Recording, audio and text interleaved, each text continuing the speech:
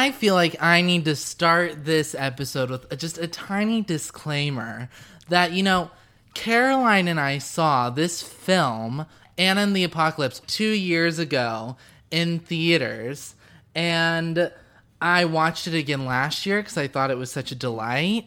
And I was just having a stressful day yesterday, trying to scramble to get some things done.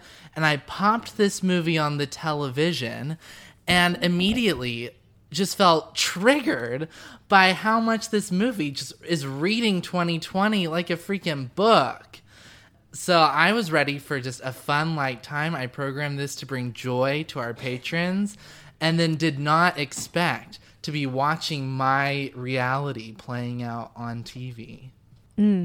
Yeah, that's one way to put it. Well, also, Parker and I watched this before our scary movie journey. And I think for anyone who's trying to get a friend into the horror genre, this is a great starting point